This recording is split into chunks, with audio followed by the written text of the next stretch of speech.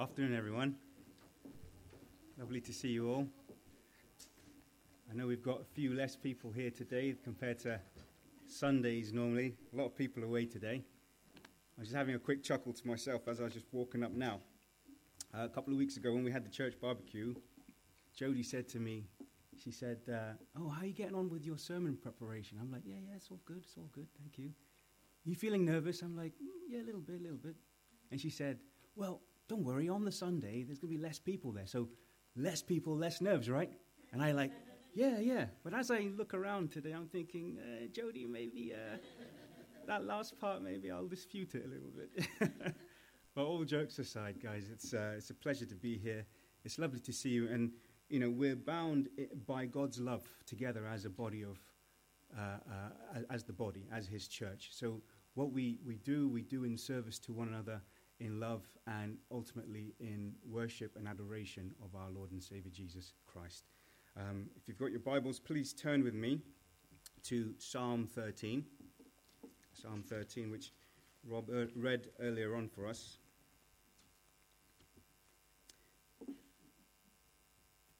Now, when we come to the Psalms, we should remember what their primary function is. They're primarily songs of the people of God in their gathered worship, and they cover a wide range of experiences and emotions. Now, they give God's people the words to express these emotions and to bring these experiences before God. The Psalms don't just express the emotions of God's people, because when we sing these songs, these hymns in faith, they shape the emotions of God's people as well. And there are psalms of all kinds. There are hymns of praise that call us to admire God's great attributes and his deeds. There are hymns of thanksgiving, which thank God to his answer for his answer to our petitions. Many others as well. And there are also laments, which lay out a troubled situation before the Lord, asking for some help. And at that, there are community laments, which deal with problems facing the community as a whole. And there are individual laments as well, where troubles are facing a particular member of the people of God. And today, this afternoon, it is to a short but quite emotional individual lament that I'd like for us to look at. Psalm 13, which was written by David, the same David that defeated that behemoth of a man, Goliath. This David, he wrote this particular psalm, and it shows a worshipper who is on the verge of despair, where his powers of endurance are spent and completely exhausted. Basically, he can't take it any longer. I've been looking at this psalm for myself. I think in the last year and a half, things have been difficult for many people. Right now, if you look across the world, there are a lot of situations that are happening where Christians are being caught up in very difficult situations. So it's fair to say that there are a lot of people, a lot of Christians, some of you right here now, who have been calling on God about something and perhaps are wondering how long you can go on for, especially when a direct solution hasn't yet been worked out. This is for us, people like us. We're weak, and we need to look upon he who is stronger and call out to him. So I want to share with you a little bit about what I've been learning from studying and reading through this particular psalm, in the hope that we might all have our emotions shaped by a Christ-like mold, especially in the times where we seem to be calling out relentlessly to the Lord. I want us to come to this psalm tenderly, devotionally, as you would when you are reading through the Psalms and meditating upon Scripture when you're on your own. I want it truly to be a song that we would sing rather than a set of codes that we just recite. Like any song, if you look across modern songs, for example, there's usually a few different parts to them. A verse, a chorus, a bridge. And like this one here, there are different parts to it. There is the questioning, which is verses 1 and 2, which we'll go through in a minute. There is the prayer for help, the following two verses, 3 and 4. And there's a reaffirmation of trust, 5 and 6. So follow me through as we look at the first part, the questioning, verses 1 and 2. How long, O Lord, Will you forget me forever? How long will you hide your face from me? How long must I take counsel in my soul and have sorrow in my heart all the day? How long shall my enemy be exalted over me? When we look at these couple of verses here, you can see that the singer is asking how long 4 times. The first 2 times in verse 1 are just different ways of saying exactly the same thing. He feels that the Lord has forgotten him. And it's such a beautiful bit of poetry, rhetorical bit of poetry as well. How long will you forget me forever? It seems as though he's answered his own question. How long will the Lord keep his face from him? Now, being a song, a poem, I think it's quite safe for us to take it at face value that he's not actually after live data, information, is he? He's not waiting for God to say something like, I'll be with you in 3 weeks. No, what he's doing is he's pouring out his soul. He asks how long because he's obviously been seeking God already.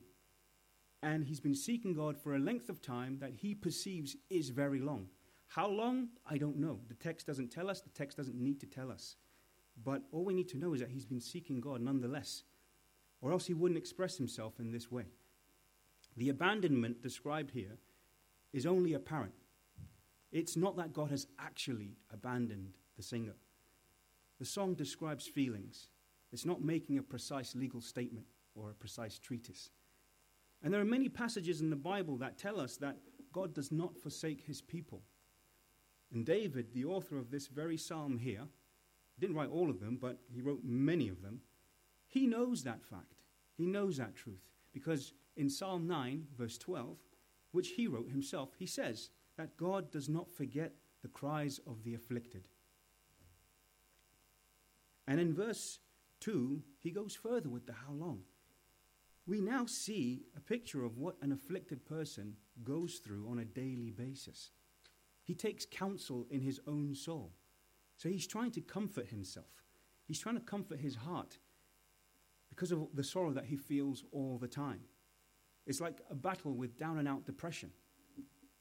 And do you know what's interesting here is that he can only go so far with self-counseling, because the result is that much of the same repeats itself on a day-by-day basis, which shows us the kind of humility that he has to come to the Lord with his situation and not prolong in counseling himself, in seeking self-solutions. He's tried that. It didn't work. That's why he's now calling out to God. He also mentions the enemy. How long will the enemy gloat over his misfortunes and seem to even prosper while he is not prospering? Now, the singer is going through a lot here. And it's obviously not private, because it's clearly caught the attention of this enemy who seems to be doing much better in comparison. Now, I think it's really important to take a minute and let's just talk about this term, the enemy. Because not only in this psalm, but there are several psalms where the enemy is spoken of, the enemy is referenced. So I just want us to qualify and understand who the enemy is, and what does that mean to us when we read through the Psalms and study the Psalms and sing through the Psalms ourselves. So many Psalms call on God for help as the faithful are threatened with harm from enemies who are also known in the Scriptures as the wicked. Now these are people that, the unfaithful that persecute the godly. That's basically who they are. And in David's time, this would have been oftentimes Gentile oppressors. Now in a number of Psalms, not necessarily directly in this one, people of God are requesting help from God, specifically that God punishes the enemy. We don't see that in this one. But I think to myself, with the teaching and the example of Christ, for example, the Sermon on the Mount, Matthew 5:38 onwards, where Christ says, if you're slapped on one cheek, offer the other. And there are countless teachings like that. What do we make of these references to the enemy in that case? And especially where we do encounter curses toward the enemy. Can God's people pray in this way, basically? And I think it's worth noting just a couple of things about this. Firstly, the enemy is never an enemy of trivial things. These are people who hate the faithful precisely for their faith. They mock God, and they use ruthless and deceitful means to suppress the godly. If you want to turn to Psalm 94, let's have look at an example of this. So go to Psalm 94, and I'm just going to read through verses 2 to 7. Scripture is its own interpreter, so I don't need to really say too much here. But Psalm 94, verse 2. Rise up, O judge of the earth, repay to the proud what they deserve. O Lord, how long shall the wicked exult? They pour out their arrogant words, all the evildoers boast. They crush your people, O Lord, and afflict your heritage. They kill the widow and the sojourner, and they murder the fatherless, and they say, the Lord does not see, the God of Jacob does not perceive. Can you see who the enemy is here? The other thing to consider about when we talk about the enemy and seeing how David is referring to the enemy here is that curses, if you come across a curse in the Psalms that are directed at the enemy in the Psalms, these are written in poetic form, of course, and they can use extravagant and vigorous expressions. So for example, in Psalm 10:15, where the singer there is calling upon God to break the arm of the evildoer. Of course, the exact fulfillment of how that happens is left to God. But you just have to bear that in mind, that what we read is also poetic. Curses, another thing is, curses are expressions of moral indignation. In other words, the people of God are disgusted at the depravity of the unregenerate person's heart and their attitude towards God. It's not a personal vengeance. For someone who knows God, such as David, our singer here, it's unbearably wrong that those who persecute the faithful, those that cause the faithful to turn away from God, should get away with it. And then on top of that, even seem to prosper. So these types of psalms are actually, even what we read here, it's actually a prayer to God to vindicate himself so that he can display his righteousness for all to see. And lastly, something to consider while we think about what to make of the enemy references. The Old Testament forbids personal revenge. Leviticus and Proverbs, there are tons of verses that refer to this. And so Christians should keep as our deepest desire that others, even those who hurt the church, should be led to repentance. That they would come to trust in Christ and to love his people. And there are many passages in the New Testament that follow this Old Testament guideline and yet point out and reach out to that end for enemies. For example, 1 Timothy 2, verse 4, where it says, God desires that all people be saved and to know the truth. That's what he desires. Of course, that's not going to be the outcome because people are resilient in their sin. But that's what he desires. So with all of these things that we've just talked about in mind, regards to the enemy, it is still possible for us to, as a church, to read and to sing through the Psalms, even the difficult ones, even where there are references to the enemy and where there are references to curses. Specifically, when it takes place in the context of worship, like today, under the guidance of wise leadership, where it's been explained, and if it serves for the good of the people of God. So I just wanted to take an aside there just to refer to that because it's quite an important thing. And if anything, at the end of today, I'd encourage you to read through the Psalms for yourself, starting with the one that we're studying right now. So what do we learn from what we've read in verse 1 and 2? Well, simply this is what I've learned, is that it's okay to express your feelings to God. Even when we feel that it's he himself that seems not to be helping our situation by seeming to prolong it. It's okay to express your feelings to God. I think it's the right of every Christian to be authentic and genuine before God in all circumstances, such as David is being here. Because when we're called into a relationship with him, it's exactly that. We're called into a relationship. Now, you guys, look at your own relationships, those whom you're closest with, friends, spouses, and so forth. Are your relationships one-dimensional? Probably not.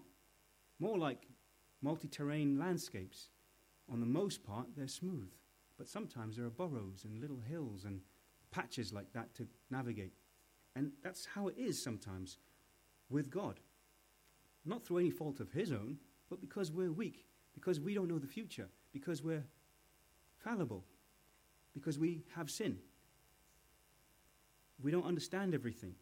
And it's okay to acknowledge that on the one hand, but it also doesn't give us license to foul-mouth God or blame him for any suffering or misfortunes that we might have to endure.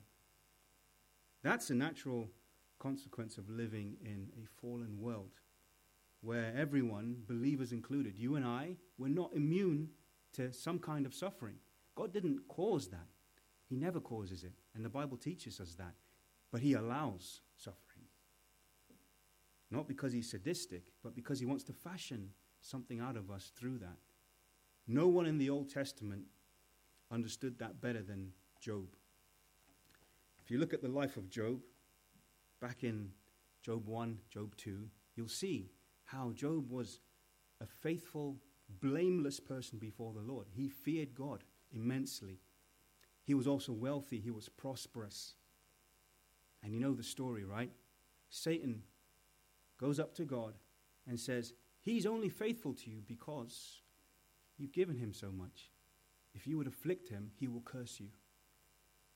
God didn't cause Job's afflictions, but he allowed Satan to afflict him. And after his property was taken, after he'd lost his children, after his own health failed him, his wife, in Job chapter 2, verse 9 and 10, says, how do you hold on to your integrity now? Just curse God and die. And Job said, should we receive good from the Lord and not evil? Not saying that God has caused the evil, but he has allowed it. And it finishes off verse 10 saying that Job did not sin with his lips. He did not curse the Lord. He didn't go that far. The point being, we will endure suffering. Going through suffering now, perhaps, many of you. But stop short at foul-mouthing God or blaming him. That is not the response that comes from the heart of the people of God. Furthermore, James 1 tells us what the point of suffering is. If you want, you can turn to James 1, have a quick look at that. It's such a helpful verse when you're going through any form of suffering. James chapter 1, verse 2, he says, count it all joy, my brothers, when you meet trials of various kinds, for you know that the testing of your faith produces what? Steadfastness. In my translation, steadfastness. And let that steadfastness have its full effect, that you may be perfect and complete, lacking in nothing. What an encouragement there. Steadfastness, meaning loyalty in the face of trouble. That quality makes us lack absolutely nothing, says James. It completes us and is rewarded by God. Let's look ahead then to the second part of the song, the prayer for help in verses 3 and 4. Consider and answer me, O Lord my God. Light up my eyes, lest I sleep the sleep of death, lest my enemies say, I have prevailed over him, lest my foes rejoice because I am shaken. So for God to consider and answer the singer would be for him to relieve the singer's circumstances, right? Some commentators take that phrase, light up my eyes lest I sleep the sleep of death, to mean that the song was written probably at a time of severe illness. Now, it doesn't tell us that. I don't know what the background was at the time of David writing this. If you look through the life of David, he was someone that was troubled a lot, family problems, so much being chased by King Saul, under threat all the time. So it could have been a number of circumstances in which he wrote this particular psalm, but whether or not he was facing illness is not the point. But it's quite clear that he's asking God to relieve him lest he sinks into an even worse condition. I think that's something that we can all identify with from time to time. And again, he talks about the enemy. He says, Lord, if I sink into a deeper state of depression here, my enemy will think he's won. He will be glad because I'll be completely debilitated. Now, I know we've talked a little bit about the enemy, but I want you to turn to Psalm 73. And I'm going to read, again, let Scripture interpret itself. Read from verses 3 to 11, so you can see, again, in this context, what he's referring to. Verse 3 of Psalm 73. For I was envious of the arrogant when I saw the prosperity of the wicked. For they have no pangs until death. Their bodies are fat and sleek. They are not in trouble as others are. They are not stricken like the rest of mankind. Therefore, pride is their necklace.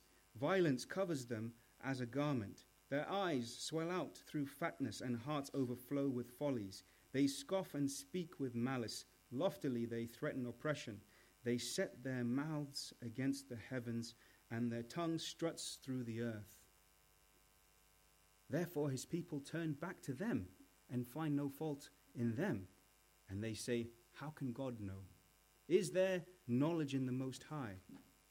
Again, we're seeing here that mockery, that gloating enemy that is rejoicing in his own apparent success and the fact that they are defiant before God and his people, whilst God's people suffer. Now, what do I learn from that?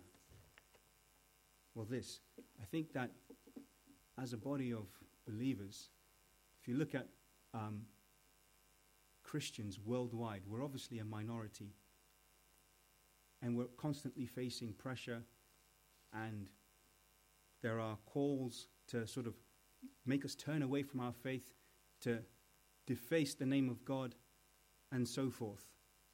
But it makes me think of those people that understand this at a personal level.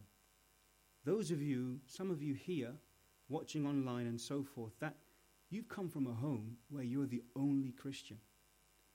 A background where you are the only Christian. Where you've been mocked for it as well. Where at every point in your life, where you've experienced some kind of difficulty, whether through your own fault or otherwise, other people around you have used it to say, where is your God now? Where is your God now? Where's your dumb faith? Get a grip. Snap out of it. This is a fantasy. And I know there are people here today that feel that. That when you encounter troubles in your life, you know that those voices will start to sound off again. And frankly, you might be sick and tired of it. Even potentially angry at God for allowing it. Because it goes on all the time. But don't forget, our psalm here, our singer, David, he asks the Lord to consider and answer. What he's doing is he's praying. The question is, are you praying? Or are you too busy in self-pity, in anger against the Lord, perhaps, that you can't pray? You're encouraged to find it in your circumstances to pray. Pray earnestly, sincerely, but reverently. Know that you're coming before the throne of grace. The commander of armies, the Lord of hosts, that's what that phrase means. And this is who we are praying to. Because he is sovereign. And God can really consider and answer your situation. Romans 8 tells us that God uses all for the good of his people. That all means good experiences and circumstances as well as bad. Don't focus on other people's reactions, even though they are real and they're not to be downplayed on, but focus on the sovereign one, the one who holds both your salvation and their fate in his hands. He's the one that you should direct your attention to and focus on. I want you to turn back to Psalm 73, where we looked at a second ago, this time, verses 16 to 20.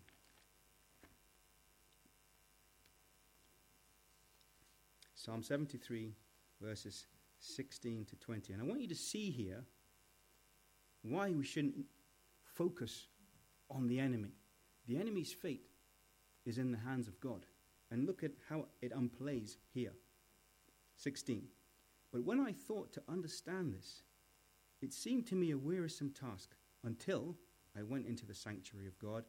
Then I discerned their end. Truly you set them in slippery places. You make them fall to ruin. How they are destroyed in a moment, swept away utterly by terrors. Like a dream when one awakes, O Lord, when you rouse yourself, you despise them as phantoms. Don't focus on the enemy. Don't worry about what the enemy is doing. Focus on the sovereign one. He has it all under control.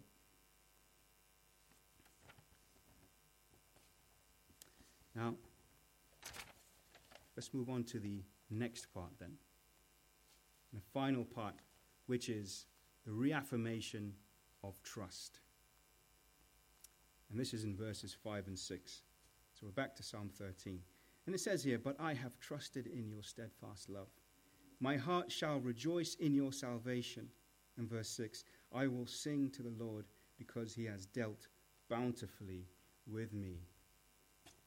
Now it's like this is the chorus of the song. Up until now, the singer has questioned God and he's asked him to intervene. He's basically, the words that he's been using, he's painted this bleak picture of the emotional mess that he's found himself in. And so you'd think that by the end of this song, the chorus would repeat some aspects of the singer's hardship from before, to reiterate that point, that he is suffering and that he needs God's intervention quickly. But instead, and this is what makes it so glorious, instead he takes a different route altogether. It's like a key change that you'd find in a song, especially when it's unexpected. He belts out the fact, rather, that he has trusted in God's love, which he describes as steadfast. That same word we came across when we looked at the James passage. Here, God has been steadfast, has been faithful. Did you know that we, as God's people, we are beneficiaries of his faithfulness? He is faithful to himself. He is faithful to his own word. And when he fulfills his word, we are the ones that benefit from that. So he is steadfast. So our singer here knows that God has been loyal to him in the past and in the face of trouble before. Remember, this is David.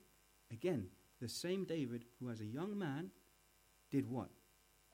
Defeated someone that the whole of the Israelite army couldn't defeat. And he defeated him single-handedly with the help of the Lord. So he knows and understands that the Lord has been with him before. And he knows what it is to trust in that. Even in the hardship, he rejoices in the salvation that God gives. Now, what does it mean to rejoice in the salvation that God gives to us? Well, I think it's to be extremely happy, content, satisfied about a couple of things. Firstly, that God has saved you. He adopted you, drafted you into his family at a point in your past, because he sent his son, Jesus, to die on the cross to atone for your sins. Should have been you, but it was him. And he vindicated him, and he rose again from the dead. He saved you. He is also saving you. That's where he sends his Holy Spirit to dwell in us and to work with us, where we cooperate with the Holy Spirit and become holier by the day. And that is saving us because he's making us perfect. And he will save you. On that judgment day, you will be spared the wrath of God. And you will be glorified. We've talked about glorification in the last couple of Sundays where Kevin's mentioned glorification. You will be glorified, given a body that is free from illness, which is powerful, which is fit for eternal existence with God the Father, the Son, the Holy Spirit in his dwelling place eternally. When your time on this painful earth is no more, these are the promises that we can hold on to. And the singer thinks of that defining moment in his own history and when he was drafted into God's family, and he also simultaneously thinks of the future when he will reside with his Father in the heavenly place after the trials are finished. And then he also sings because he knows of instances when God has dealt bountifully, or in other translations it might read favorably, with him. And I find that really interesting here, verse 6, this last one, because if throughout this psalm so far, it's mainly been an intimate outpouring of the singer's own heart toward God. It's written mainly in first-person narrative, me to you, God. The weaker to the stronger, the afflicted one to the immutable one. And any reference we've seen to any third party, any third person so far, has been that enemy that we've talked about. That outsider who hates God, who from the sidelines desires the failure and the destruction of that covenant member. That's been the third person so far. And even in that key change, verse 5, when instead of singing more about his lament and his suffering, we have that unexpected and glorious change where he's now affirming his trust in God. It still starts off as me to you, God. He doesn't say you, O God. He refers now in verse 6 to God in the third person. He says, he has dealt bountifully with me. Third person. So my question was, well, hang on a second. Where's the second person gone here? Who is the second person? Because it seems to me that the singer so far has looked to God. He's called to him directly. And in this epiphany that he's experiencing now, that he's shouting about now in verses 5 and 6, he realizes he is blessed beyond measure. And it's as if he turns, arms outstretched, and he is now singing out. What he's doing is he's proclaiming something to whoever is within earshot of this last part. And you know, as I thought about it, we, me, you, here, right now, the readers of this passage, the covenant members, we're in full proximity to the singer. We're in earshot of what he's proclaiming. We can hear this. He's talking to us. The singer vows to sing and is singing to himself and to us, and even to the enemy who's on the sideline taking note of the singer's experiences. He's proclaiming how favorably God has dealt with him before. And as I think about that, I look at it and I think this is what a model of dealing with dark days this is. What an antidote to wallowing in depression. Because we see a progression of his emotional condition here. From being at his lowest ebb as a man, recounting his situation to God, finding no fulfillment in counseling himself, conscious of what the haters will think of him, to then seeing the glory of God in his life, God's hand upon him as it has been in the past, as it is now in the present, as it will be in the future. And then finally, proclaiming the truth of God's attributes from beyond himself to anyone that will hear. And I think it's something that if we would do more of that ourselves, we wouldn't dwell too much or too long within our hard times in suffering. And you know, as a man, Christ himself endured much suffering and he died, but he was glorified. He was raised from the dead and ascended to heaven. And as his body, we're also promised. If you read Colossians 1:18, we're promised the same because it describes him as the firstborn of the dead. That means there are others that will follow suit, us. Now, you might have been going through a lot in your lives, been scarred emotionally, maybe rendered insecure at some times by what you've gone through. But when you stop to think, you'll see how God has dealt bountifully, favorably with you at all times, at every painful junction in your life. To this day, you might still be facing some very serious challenges that cause you to sing out the very words of this psalm here today. But you know what? Yeah, we're encouraged not to stop at the questioning. It is okay to express our feelings to God. We're encouraged not to stop at the prayer. We have to pray, and we should pray. We're encouraged, actually, to sing this glorious chorus, sing the whole psalm right through to its end, where we reaffirm our trust in God, where we're reminded of God's faithfulness to us in the past and how that's a wonderful indication of his faithfulness to us in the present and in the time to come.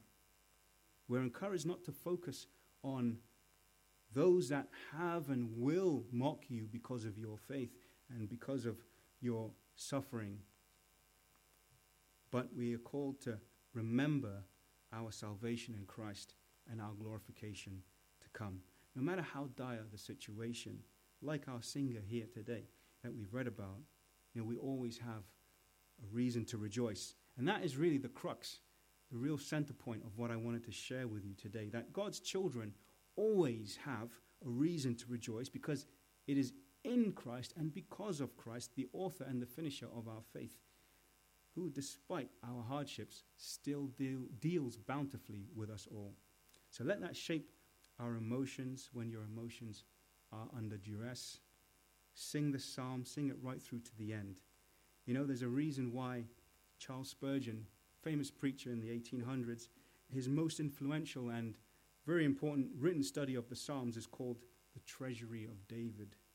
Because he saw, and I hope that we can see now, that the Psalms, to someone who is discouraged, is a source of encouragement, isn't it? To the dying soul, it is a source of medicine. And to the brokenhearted, it is a source of comfort. And what a treasure it is to find Psalm 13 and to sing it through to its glorious end. We're about to sing another song in a few moments. Great is Thy Faithfulness, which is a wonderful hymn, which really, thanks to Mark having chosen it, what a great choice, because it really ties in lovely with what we've just been looking at, particularly this glorious chorus of Psalm 13 that we've just been discussing, where we can sing about his faithfulness and personify that and live it through ourselves. Let me pray to close. Heavenly Father, we thank you so much for your word. We thank you for the opportunity to open your word and to see in it the truths that you have established from eternity ago, Lord, and you have made them available to us that we might be encouraged, that our hearts and our spirits may be stirred up to love you more, Lord, to grow, Lord. We see how you have been faithful to David and to your people and to ourselves, Lord. We thank you for that. I pray, Lord, that as we go about our different ways, starting a new week, that the words of this psalm will reverberate in our minds and our hearts, Lord. Whatever anyone is going through here, Lord, that is causing them stress and duress, I pray that they will find comfort in this psalm and to pour themselves out to you, Lord, and that you would consider and answer and cause them to reflect and remember how faithful you have been, how faithful you are, and how faithful you will continue to be. Thank you in the name of Jesus, we pray.